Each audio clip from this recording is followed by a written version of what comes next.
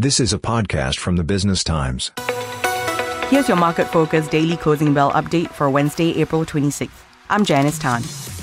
The Straits Times Index fell 0.2% at the open, closing at 3,293.91 points, down 0.08%. Value turnover for the day was $927.90 million.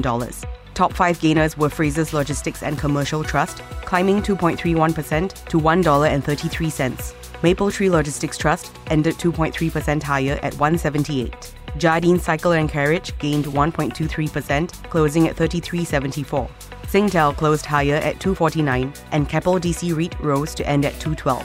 The top decliners were SATS, sliding 1.52% to $2.60. Emperador ended 0.98% lower at 50.5 cents, and CapitaLand Integrated Commercial Trust fell 0.97% to close at $2.04. Venture Corporation closed down at $17.21, and Genting Singapore ended lower at $1.14. This is a podcast by the Business Times.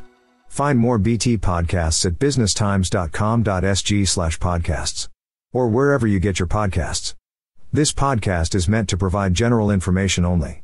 SPH Media accepts no liability for loss arising from any reliance on the podcast or use of third parties' products and services.